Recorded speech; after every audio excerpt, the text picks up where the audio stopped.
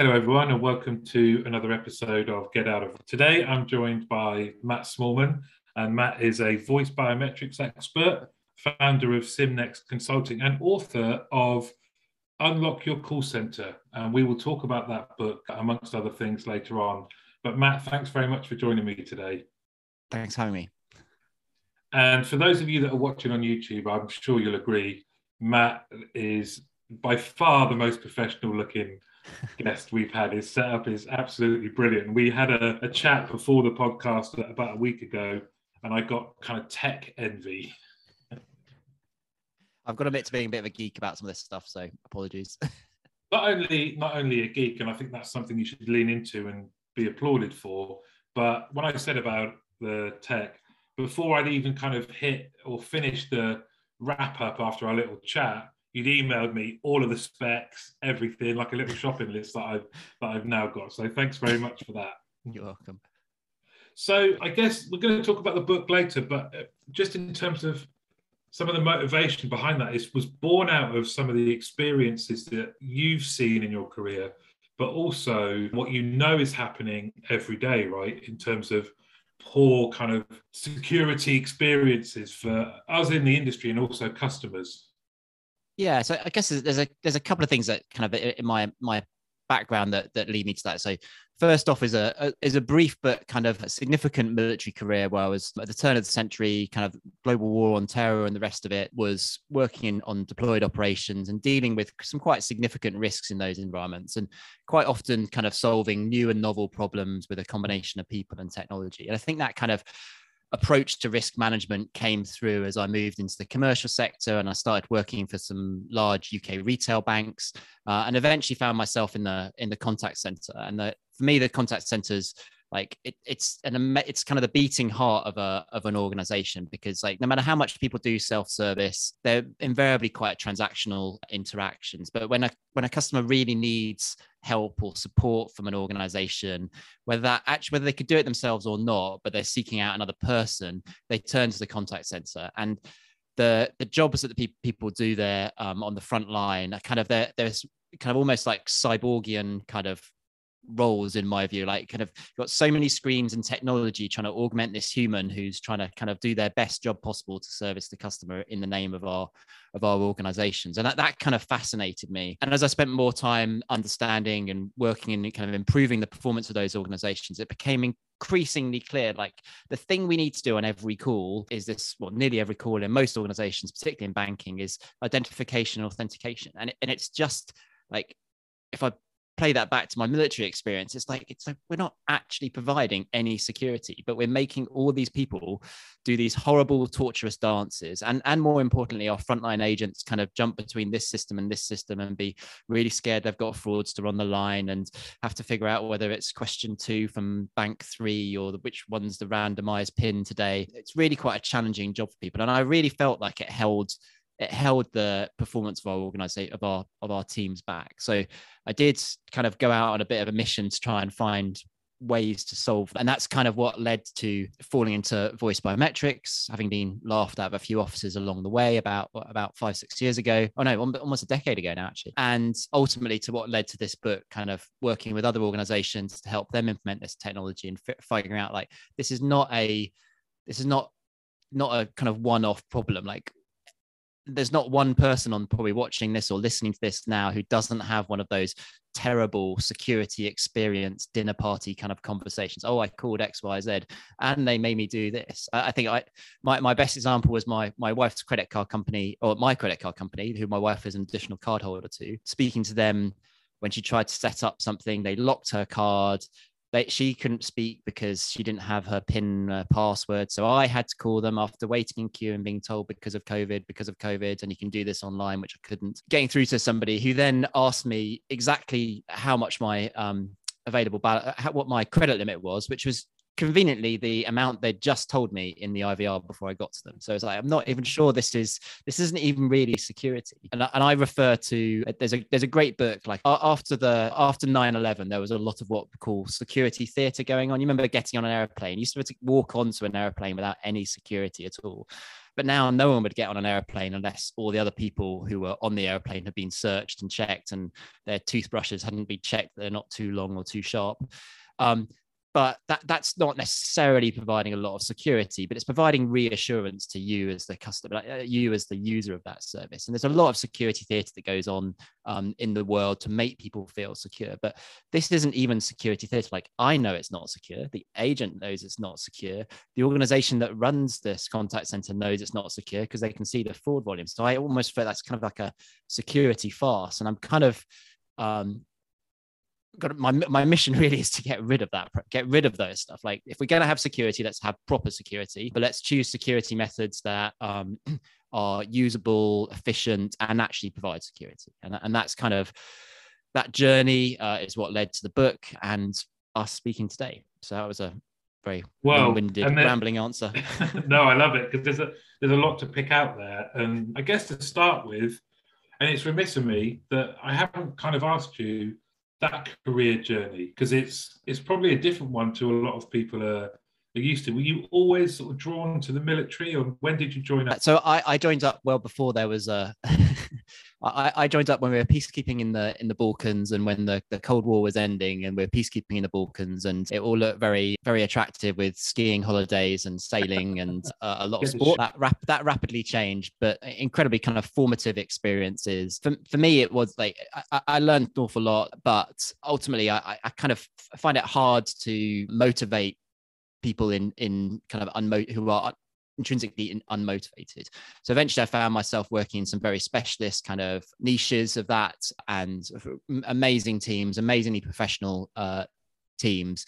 But ultimately that wasn't kind of like, it was quite an intense period of my life, and not really conducive to family and children. And I just recently got married. So I left at that point and found myself in banking, and again kind of almost starting on the ground floor, but kind of gravitated towards the contact center because it is this kind of combination of like technology. Like, if you don't get the technology right, then the people aren't very effective. But if you don't get the people right, it doesn't matter how much money you spend on technology. And if you don't kind of, as a manager, as a leader, kind of figure out how to put all those together, then the whole thing's ineffective. And so it's some really formative times, particularly kind of leading change and crisis response teams through 2009, and when the banking crash and all the rest of it. And kind of when you're seeing the kind of 25-30 minute queues on the boards, it's like this is really formative experiences. But also realizing, like, if we could take 60 seconds off every one of these calls because we didn't have to do this security dance, like, we could be getting to those people a lot sooner. So it kind of forced my mind at that point. I know from being an agent and then leading agents that I always used to think, if you've had long wait times, and again, after some B2B and outsourcing, I ended up in finance where security was kind of drummed into you, that kind of. But I always thought, if someone's gone through a long IVR and then their first experience is to go through security checks, it's very hard to kind of bring brevity to the mood, because they're frustrated when they arrive, then it's quite serious, and then you're trying to build rapport. It's very challenging. Well, I think you're absolutely right. And if we kind of fast forward, I think we're in kind of self-service 2.0, whatever we are now. So we've kind of all rushed to build these kind of mobile apps and websites, and they're kind of broadly functional. They meet the majority of needs, but they're not necessarily as effective at doing that as they could be. So there's still a lot of fallout of that, and people who would like to do stuff themselves who end up in call centers and contact centers because we haven't done a great job of the self-service stuff that they want to do for themselves, or actually our products and propositions are too complex, and we should get better at making those better.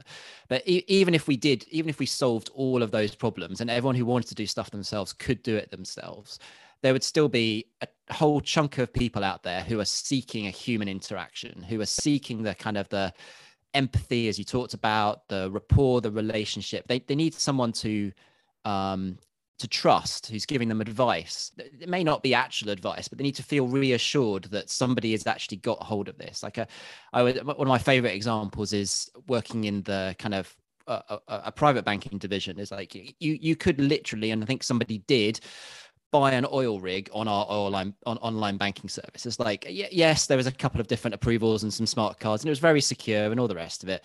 But there was no reason that same customer wouldn't call up on the personal account to transfer some money to their children, because there's an emotional kind of connection to that. And exactly as you say, we call up with an intent. I know what I want to do. I know I need this help. I know I need someone to trust me or to explain this problem to me. And then we make them do this dance, like this whole kind of, you're not who you claim to be, but I am who I claim to be. I know I am. And I think we've kind of become complacent and just kind of, it's been beaten into us so long, we just kind of don't notice it. And I see that same thing in contact centers. We look at our kind of AHT stats when we're doing resource planning, and we kind of accept that there's kind of like up to 20% of that we do on every call that is just the security process. We're like, oh, that can't be improved. Well, it absolutely can. And when we do improve it, and we've seen some fantastic results, when we kind of get the whole pressure of the security process out of the agent's head, they're better able to listen to what the customer's saying. You know, that kind of that first 5 seconds of the call where I call it the unload moment, where the customer goes, oh, thank God I'm speaking to a human. I've got all these problems. Please help me with them. And most agents are going, oh, I've got to get them through security. Hope they're not a fraudster. And they just don't listen to that. And they hear one or two keywords. And we've seen some fantastic examples with clients where they're picked up on kind of, actually, no, the context of this call is slightly different. This is about something that it's not the stated intent, it's the kind of the unstated intent. And I need to respond to that and react to that. And because we've taken security out of the way and we've just turned it into a tick box on the screen that as long as it goes green, they carry on, they're far better able to serve that customer, and that customer is far more satisfied. And in practice, they enjoy their jobs more. Like very few people get into this industry because they want to interrogate people. there are other jobs you can do if you wanted to interrogate people. They want to help, and the kind of skills that we want and need in the future, those kind of relationship builders, problem solvers, technical experts, they're not the same sort of people who are happy spending 20% of their day interrogating people. So I think it's as much a kind of retention and agent experience as it is a customer experience challenge for me. Completely agree. And I know that the agent is probably thinking, well, this is the start of the QA scorecard right now. And the customer's talking to me, but I'm going, right, here are the 3 steps I've got to take them through. So I think that's an excellent point. You mentioned something there about you've seen some great examples and there are solutions. Can you just talk to them, the screen turning green, the tick going, how does this work? Yeah, well, I think you led with the voice biometrics expert thing, and I think that's an interesting set of technologies. If you think about that set, like the in practice voice biometrics, like it's brilliant in the context of a phone call, because of using our voice is inherent in the interaction. We're not asking the customers to do anything different or separate on top of the call. We can just use the voice that's there, and the technology to do that has existed since the kind of the 1950s. But the applicability of it to our contact centers has been challenged by a bunch of factors like computing power, accuracy and performance of those algorithms, the integration complexity. But actually, as we kind of come into the kind of next wave of contact center technology platforms and it's significantly easier to implement these kind of technologies. And I know many people listening to this will have heard about this stuff before. And in fact, many organizations evaluated voice biometrics, particularly probably a decade ago, or maybe even again 5 years ago, and found it wanting for a number of reasons. And they were probably valid in thinking that at that time. What we have seen, though, is a large swathe of particularly financial services, particularly consumer-facing financial services, deploy this technology and see some really impressive results from it. So it is definitely quicker, easier, and more secure. Those interactions, we see increased levels of self-service, we see reduced handle time, we see improved kind of agent satisfaction with deploying voice biometrics. But it's not necessarily for everyone. And I kind of break down the security space into kind of 3 groups of stuff. So I call traditional authentication. And if you think about kind of how did we get to the situation we're in today, and if kind of rolling back to the turn of the century, if you went to your bank, you'd literally be walking into your bank and they would probably know you. So they would recognize you. It's about the inherent properties of that.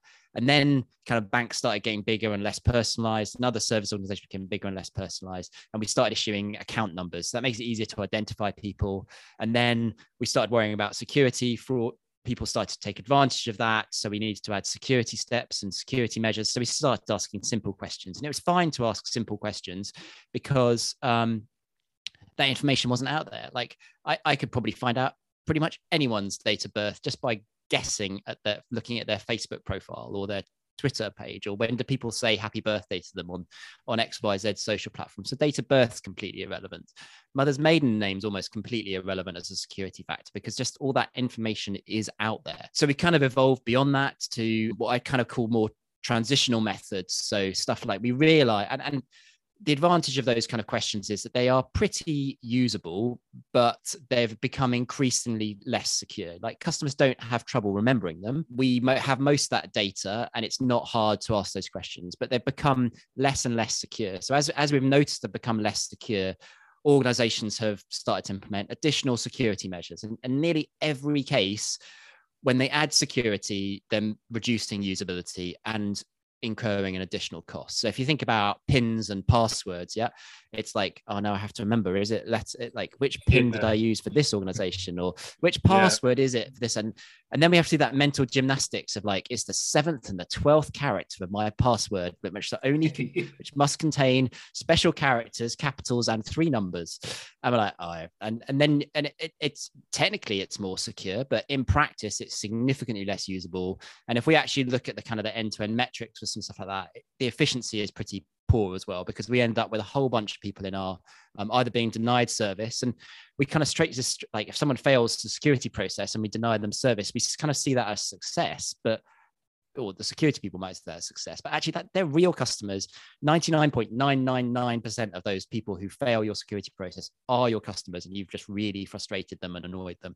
And they may not have even be phoning about anything that was particularly risky. Or so we ended up in this kind of this set of transitional measures, which yes, do add security. And I put one-time passcodes and text to your phone.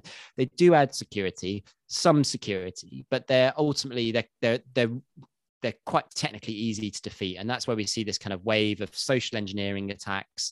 Like I can phone you and say, oh, I'm just about to send you I'm phoning to check this fraudulent transaction or to confirm your order. I'm just about to text you a number, or your bank's just about to text you a number. Can you please tell me the number? Or hi, I'm calling from XYZ. Please tell me your 7th and 8th letter of your password. And then they're keyed into the online system or wherever they are. So they're becoming increasingly less secure as people target them, but they're still like their usability hasn't improved and their efficiency hasn't improved anymore, but they're just becoming less secure. So what I like to talk about is a set of modern authentication methods, and kind of the principle of these things is that they must be largely passive. So they kind of should be about who you are, what you have, rather than stuff you know, because stuff you know can be easily stolen and compromised. Stuff you are is a lot harder and more challenging to compromise. So this kind of set of modern authentication methods should also be probabilistic from the organization's perspective. So I can dial up and dial down, like how confident do I really need to be to give you a balance versus how confident do I really need to be to empty your whole account to a Russian bank account. So there's a very different set of risks there. And if I can dial that up as an organization rather than get the agent or the customer to dial that up, then that gives me a lot of opportunities. So I talk about a set of modern authentication methods, and that's to a large extent what the book covers. And most effective today, we have 2. We have voice biometrics, which people will be familiar with for calling probably your retail bank. That comes in kind of 2 flavors. The kind of my voice is my password, or kind of slightly more conversational one that takes place in the back of the agent conversation. And in practice, whilst those kind of what we call text dependent methods, my voice is my password, they do have value, and they are adding value to those organizations and security. They're rapidly being surpassed by the kind of more passive and conversational technologies, which can even be used in a self-service IVR. So as you speak to, what would you want to do today? I'd like to confirm my order or provide you a meter reading or kind of talk about this. I can do authentication in the background of that. And then the second set of technologies is what we call network authentication. Most people now, I remember doing this analysis probably a decade ago. We look at kind of the inbound calls coming to a contact center. And we're like, we didn't even have numbers on half the calls that came in. And now I'm talking to clients and we've got like 95% of calls come in with a declared caller ID number. And that's great because we can go and look that up in our databases. Most people are now phoning from mobile phones. Mobile phone numbers don't change that frequently. So we can go and look that up and we can complete identification on the basis of that number. But can we be really sure that that number is the person on that line is the number it's claiming to be? And that there's a lot of risks of spoofing and all the rest of it. But the same kind of technology, the same kind of messaging that's used to get the phone call to our contact center contains a whole bunch of additional metadata, which tells us where it came from, where it's been on the route. And we can analyze that data to understand the risk that this person someone's trying to impersonate this phone number versus it being the real phone number. So we call that kind of set of technologies network authentication. And it has some distinct advantages over voice biometrics and some challenges to it. So you don't have to enroll people. We don't necessarily need, it's not necessarily particularly privacy invasive. So we don't necessarily need the same degree of permissions and consents and conversations and legal terms, which you might do for biometrics. But it does have some challenges as well. So we need to know the phone number. We need to be right about it. And there's some challenges with kind of related parties can get hold of your phone and stuff like that. So there are a range of different solutions that will be appropriate for different organizations, depending on the kind of the frequency of customers who are calling them, the level of risk they're exposed to, the better quality of data they have, the longevity of those relationships. So it's not like you must do this. And I'm like, whilst I started off probably as the biggest proponent of voice biometrics, I think kind of over the last decade or so, that the realism and speaking to dozens of organizations in multiple verticals in different countries, it becomes really clear that kind of like the principles are right, but we need to find the right technology to solve the specific organization's problem. And just I know I've been talking for a while, but the one thing, and I kind of my top tip for everyone is like, forget about kind of what you could do. Like many organizations I speak to don't have a good enough grip on how they're doing today. And I think that's the biggest problem. We've kind of accepted this stuff for so long that we just it's just ignored off in the corner. We won't talk about it, and like we don't actually know how we're performing. So it's very difficult to know what the value of doing better is if we don't know how we're performing today. So kind of, yes, there are a range of solutions out there, but figuring out which solution is right for you, you have to know where you're starting from. Otherwise, you're just going to get pushed around by vendors telling you the latest shiny widget, and that you have no idea whether that's going to be the right solution for you or not. So I'm rambling today. No, I mean, it's fascinating stuff. It really is. And it's so thought-provoking. Something you said earlier on just made me think about you can't help but think of your own experiences. And even just, so using my phone and Face ID, but then needing to do something different. It was actually about some of the charity work that's going on. To access the bank, I always get this. I always think, what did the previous version of me say? Because I take the questions a little bit too literally. So, for example, what was your first pet? Well, the first pet I had was a rabbit called Tetley, but that died when I was a baby because the next door neighbour's dog attacked it. The first pet I remember... You probably shouldn't say that on a thing like this being recorded and we can play it back later. Well, well, good point. Change your name to protect the innocent. Okay. So let's say, but the one I remember was a hamster. I'm going to call that hamster Spider-Man now. And I remember thinking, what answer did I give? Because in my mind, it could be one of those two. And even that is just it. To your point earlier about there's got to be a better way. Yeah, and I think I've as well as being a geek of technology and really interested in that, I kind of in this field, I really enjoy some of the human psychological behavioral issues around it, and that kind of that's a cognitive load that we're placing on you. Yeah, like you called up with an intent. And your kind of rational mind is thinking, right, I'm going to speak to somebody, I'm going to tell them my problem, they're going to solve it for me. So that you've kind of played that out in your mind and you're prepared for that. And then somebody asks you that question, like, and that creates this huge amount of work for you. So this interaction now feels significantly more effortful than it actually needed to be. So you then end up projecting that effort onto your perception of that organization. And not that their question was particularly hard, but the load that came to you from answering it is now is now kind of built into your perception of them as an organization. They are hard to do business with. I'm not sure I like them. If I had a choice, would I go somewhere else? If an alternative came up, would I consider it? Because you've just added this kind of cognitive load that's now projected on that organization. And there are some other factors like cognitive dissonance when that's not what I'm expecting, and it kind of causes friction and stress. But yeah, there's a huge set of kind of behavioral, psychological things that I think we're just ignored in this, but we're just kind of like, this is the way it's going to be. I'm the organizer. It's kind of that power play, like, I'm the company, they're the customer, they'll do what I tell them to do. And I think kind of as we look forwards, that's just not a tenable competitive position for many organizations to be in. And it is, like you say, from an operations point of view as well, ID&V, DPA, these were things that were not to be questioned, that you just did them. And then you tried to deliver as good an experience as possible after that point. But I'm really interested in where you ended up, which was, for people that are listening, how do you assess where you are right now? Because like you say, the technology that's available now sounds like something we should all be getting into, and it sounds great because it's reducing that load. It's going to make it a reduced effort for the customer. But in terms of where people are right now, where do you start with really understanding how well you're doing or what you need?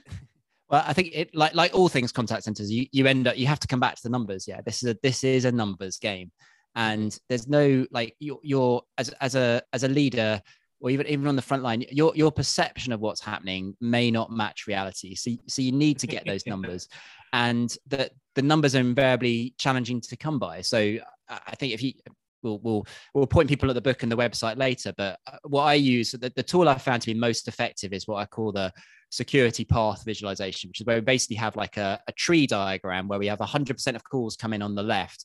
And then depending on whether they get identified by our automated systems or authenticated by automated systems or handled by self-service, creates a set of branches, and whether they go to an agent for identification or an agent for identification and authentication, whether they get successful or unsuccessful, we kind of produce this branching structure.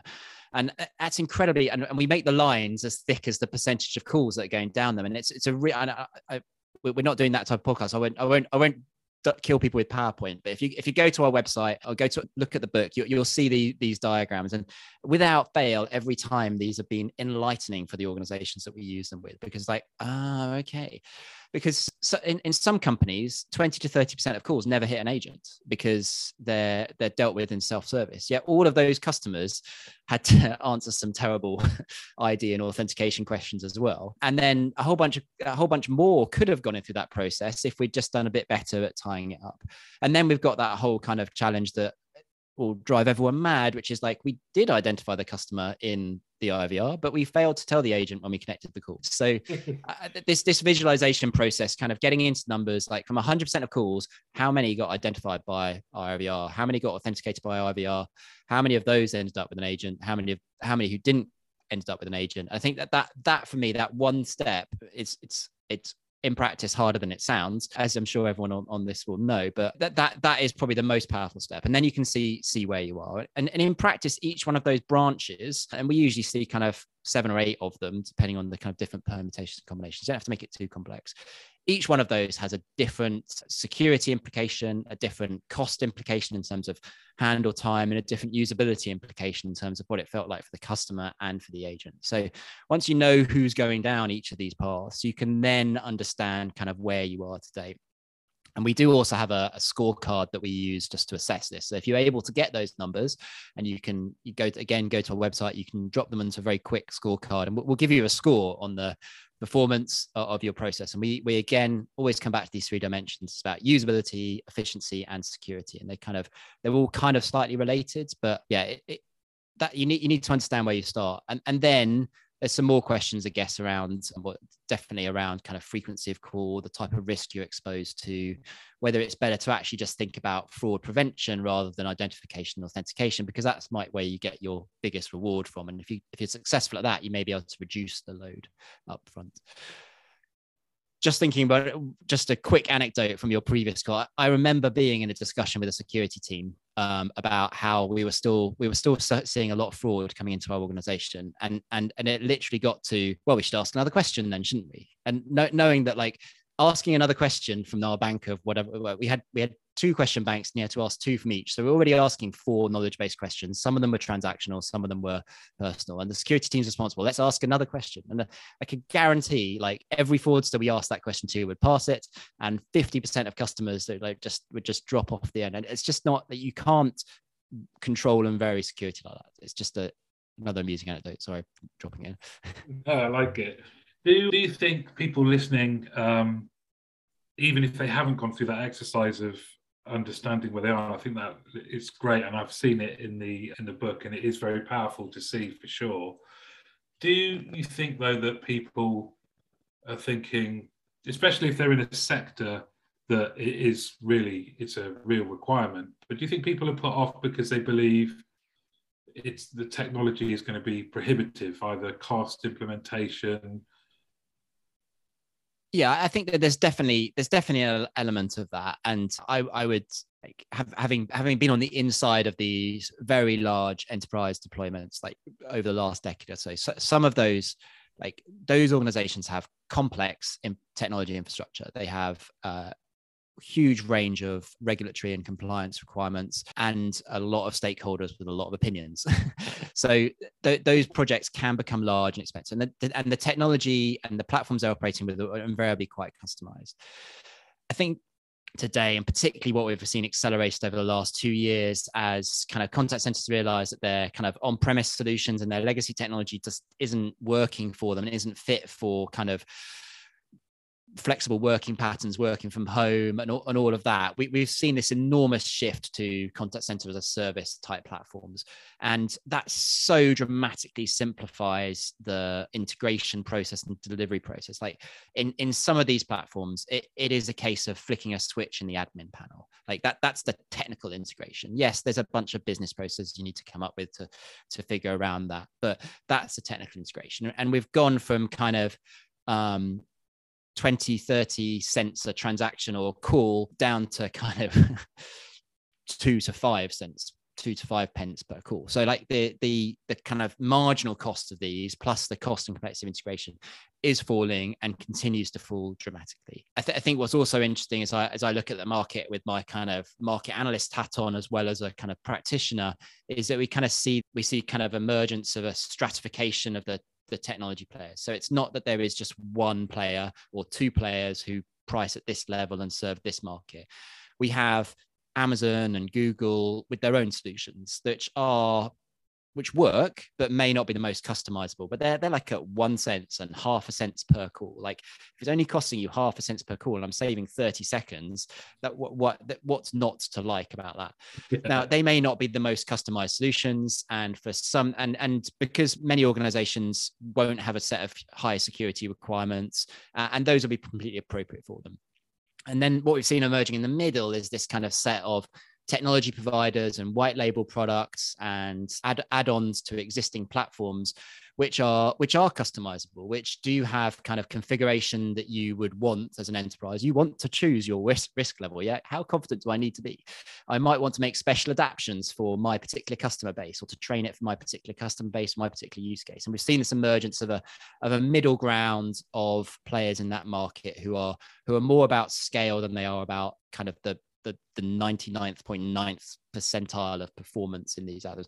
And in practice, like, excluding the kind of the big retail banks, who are, by virtue of their size, the victims of most fraud, or the targets of most fraud, most of the rest of us, those solutions are more than good enough for us, and they come at a price point that's appropriate for most people. So I'm not saying that I'm not saying it's an easy journey, otherwise I wouldn't have a job, but there's work to do. But I think, if I thought about the barriers to this stuff, the last remaining barrier, and particularly the reason behind the book, is enterprise and organization and business understanding that there is a problem, and that they can then take action against it. So it's not that we haven't solved the technical problems, and it's not that it can't be done cost effectively. It's not that we haven't solved how do we put this in front of customers and how do we get them to use it. We've solved all those problems. It's that last gap. It's the kind of, how do we, like, do enterprises actually recognize that this is an opportunity to move on? And I think when I look at that, it's really interesting, just like the different global markets, the paces they're moving at. I think the UK is doing really well in that space, really recognizes that there's more it can do there. But yeah, it's really interesting just how that varies, particularly across Europe. And let's get on to the book. For those of you watching on YouTube, I'm just going to hold up my copy, my signed copy. Unlock Your Call Center. Oh, there we go. And it's, do you know what? First and foremost, thank you for writing it, not just sending it, but thank you for writing it, because as you may know, I'm kind of evangelical about our industry and what a great industry it is. And it's always surprised me that there aren't many books written about contact centers. So your one was just great to see, and I'm really, really interested in, as I'm sure a lot of people are. You've talked about your passion, and you obviously evidence your expertise, not just here, of course, but across your career. But in terms of that passion to say, I really want to write a book, the motivation to do it is one thing, but then actually doing it. When did you actually start putting pen to paper or sitting at your keyboard? Well, I think for anyone who kind of takes the step out of corporate life to be a consultant, to be an independent consultant, you need to think about your methodology and your approach. Like, what is it that I bring to the party that organizations can't do themselves? What is it? It's both knowledge, but it's also a set of tools and ways of working and ways of thinking. So as I became an independent consultant 5-6 years ago now, that was front and foremost to my mind. So I had this, like, I think these are the tools. I think this is the experience and the way of thinking that I bring to the problem, but I needed to field test that in practice. So like I heard from a client yesterday that has done 73 million authentications with the technology that we help them implement. And that's like, okay, so this stuff, this works. Yeah. This is like, these were all quicker, easier, and more secure. So I think over the last 5-6 years, kind of my methodology and thought process has matured to say, like, okay, this is becoming repeatable. I'm not like kind of making this up like most consultants you get into your organizations, like let's be honest. Yeah. They're one page ahead of you in the book.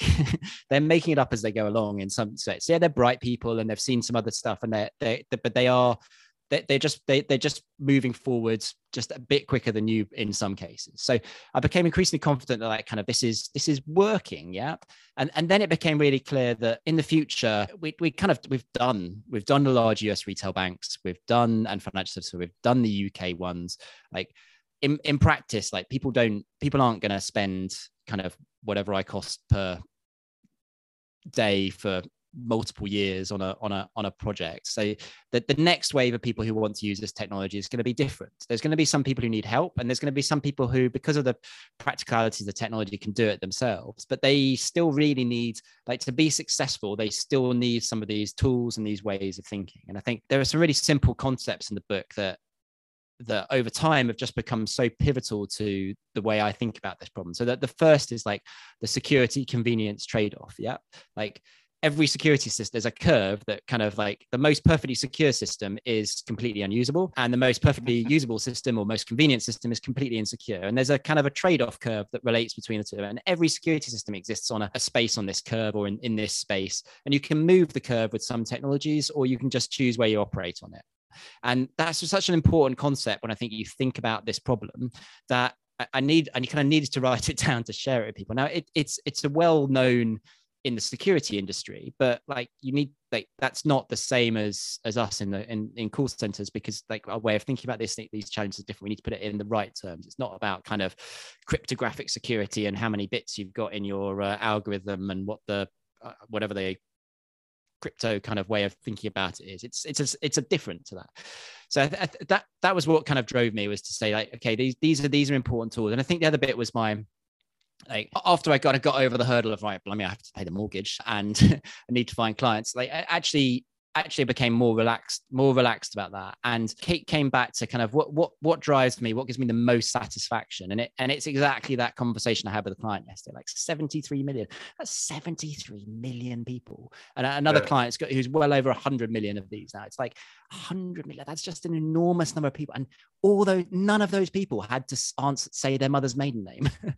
And it's like, wow, that's such a, I mean, it's a tiny little niche and it's a minor little thing, but like if I can just get one or two more organizations to do that, that's potentially millions and millions of interactions over the next 15, 20 years that are going to be better. People's lives are going to be better because of doing that. And I think that's what kind of like, I felt I had something more to give to this. And yes, there's a commercial angle to it. It's like there's asserting your kind of expertise, but I felt it was something to give. And then the second bit of it was really for anyone who's started the process of writing a book, like it's incredibly soul searching and encourages imposter syndrome on like the scale you wouldn't believe, but it does force you to think. It forces you to think about like, this is the way I've always done it. Why have I done it that way? How would I explain to somebody that that's the right way to do it? Is it the right way to do it?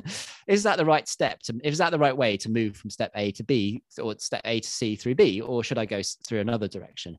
And just the process for me has been incredibly enlightening and has really consolidated my thinking around this, which allows me to be a lot more effective with clients. And in fact, in conversations like this, like it's just the process has been really, really great as well. And I think kind of, even if a book didn't come out at the end of it, then that would have been worth it in its own right.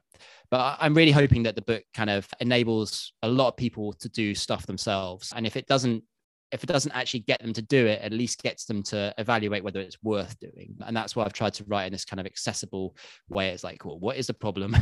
How do I understand the extent of the problem and figure out what the range of solutions might be? And then if I'm going to implement those solutions, how do I deliver them? How do I be most successful with them? So we try to break it up into that kind of structure. Could you just talk about the kind of, I was struck by something you said then about it takes imposter syndrome kind of to another level. What can you just talk more to that? What does it actually feel like, and how did you overcome it? You're right. You write this stuff down, and then so I was I hired a coach to help me because like I think I wrote in my mother's book. It's like my teachers would never have believed that I would ever write a book when I sent it to her. So not that she's probably ever going to read it either, but the coach was really helpful. And that kind of held me to accountability. So there was a certain element of it which was like, okay, I have to do this. I've agreed to do, I've told her I'm going to do this chapter by this date. So I need to do this chapter by this date and send it to her and she'll send me feedback. And you can get very stuck in the process of that. So the actual kind of writing the first draft was kind of okay.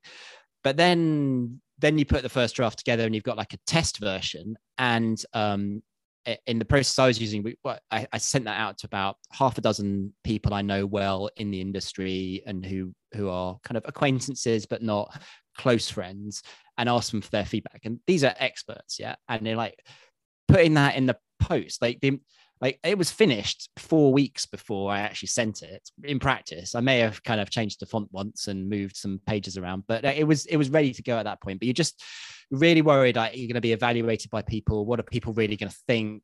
Are they going to like it? And that kind of human requirement to please was just like, I don't know. And then you kind of question yourself, who am I to write this? What do I know about this? I'm sending it to these people who I consider to be experts. Shouldn't they write it? Are they going to find holes in my argument? And they found some holes, which is good.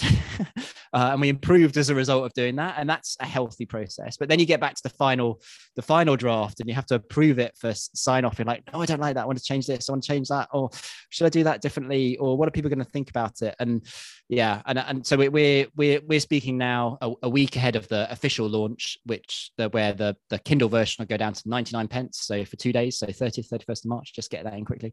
I am petrified. I am absolutely petrified. Like, what will people think of this? And like, it's completely irrational, yeah, because I've like, this is my domain. Like, I probably more than anyone else in the world have deployed more of these projects at the coalface and understand how they work with more different organizations. Most organizations do this once and then you move on to something else. And I've done it dozens of times. So I do know what I'm talking about. I have to remind myself that, but I'm still petrified that somebody's going to say something like, I got it is actually out already, but I got a 3-star review on Amazon and I was like, oh, and no feedback. And I was like, oh no, someone doesn't like it. And I was almost in tears. My wife was like, "Well, have another gin and tonic, it'll be fine. Or have another beer." And I was almost destroyed by this. Turns out it's my mother-in-law who doesn't know how to use the Amazon rating system. That's what she's saying. Sorry? That's what she's saying. That's what she it's gone back to 5 stars now. So I don't know what that, I think, but it is difficult to put yourself out there, but then I have to keep coming back to that purpose. Yeah. Like if I don't put myself out there, then fewer people are going to hear about this problem, recognize it, and do something about it. And so that's kind of the process, and the imposter syndrome is kind of what's kept me coming back to that mission as well, which I think is really, and to be really clear about that mission. And kind of, we're updating websites and marketing material and stuff at the moment. It's like, no, let's just be honest. Like, our mission is to do everything possible to get stupid questions out of call centers. And if that means writing books, if that means doing podcasts, if that means consulting for clients, if that means helping technology vendors come up with better solutions, if that means teaching classes, we'll do all of that, because that's what we're here to do, is to get rid of those stupid questions. And if that's the only little tiny dent I make in the world, is getting rid of some questions for some places, then I think that's kind of okay. I know there are bigger things going on in the world right now, and that's really challenging, but I think we've all got to kind of choose our battle.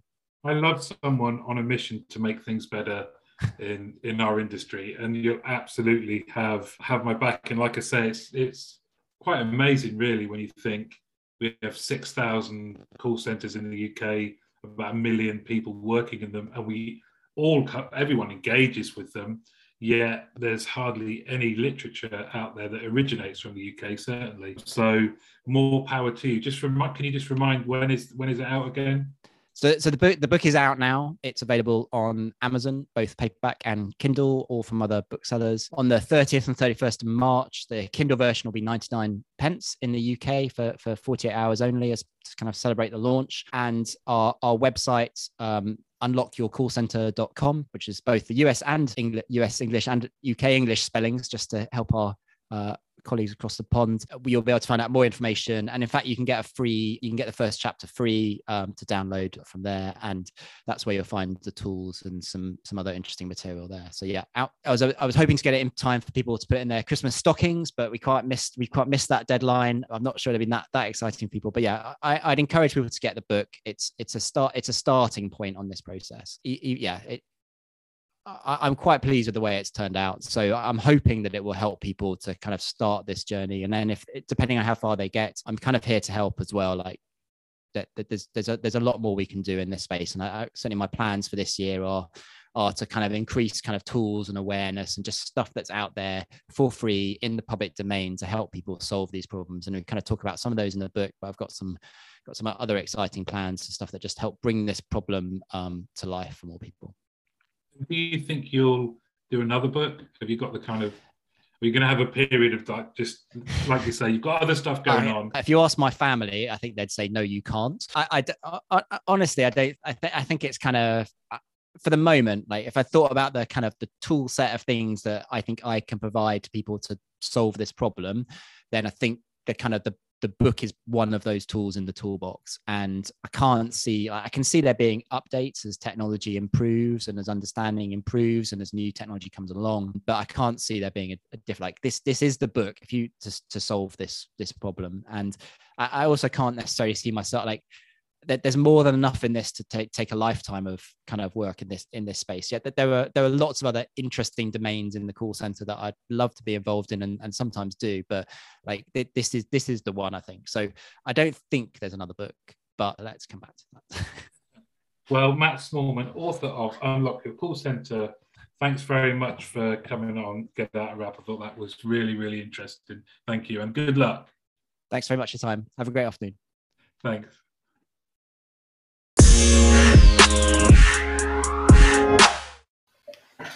As always, everyone, thank you so much for listening to Get Out of Rap.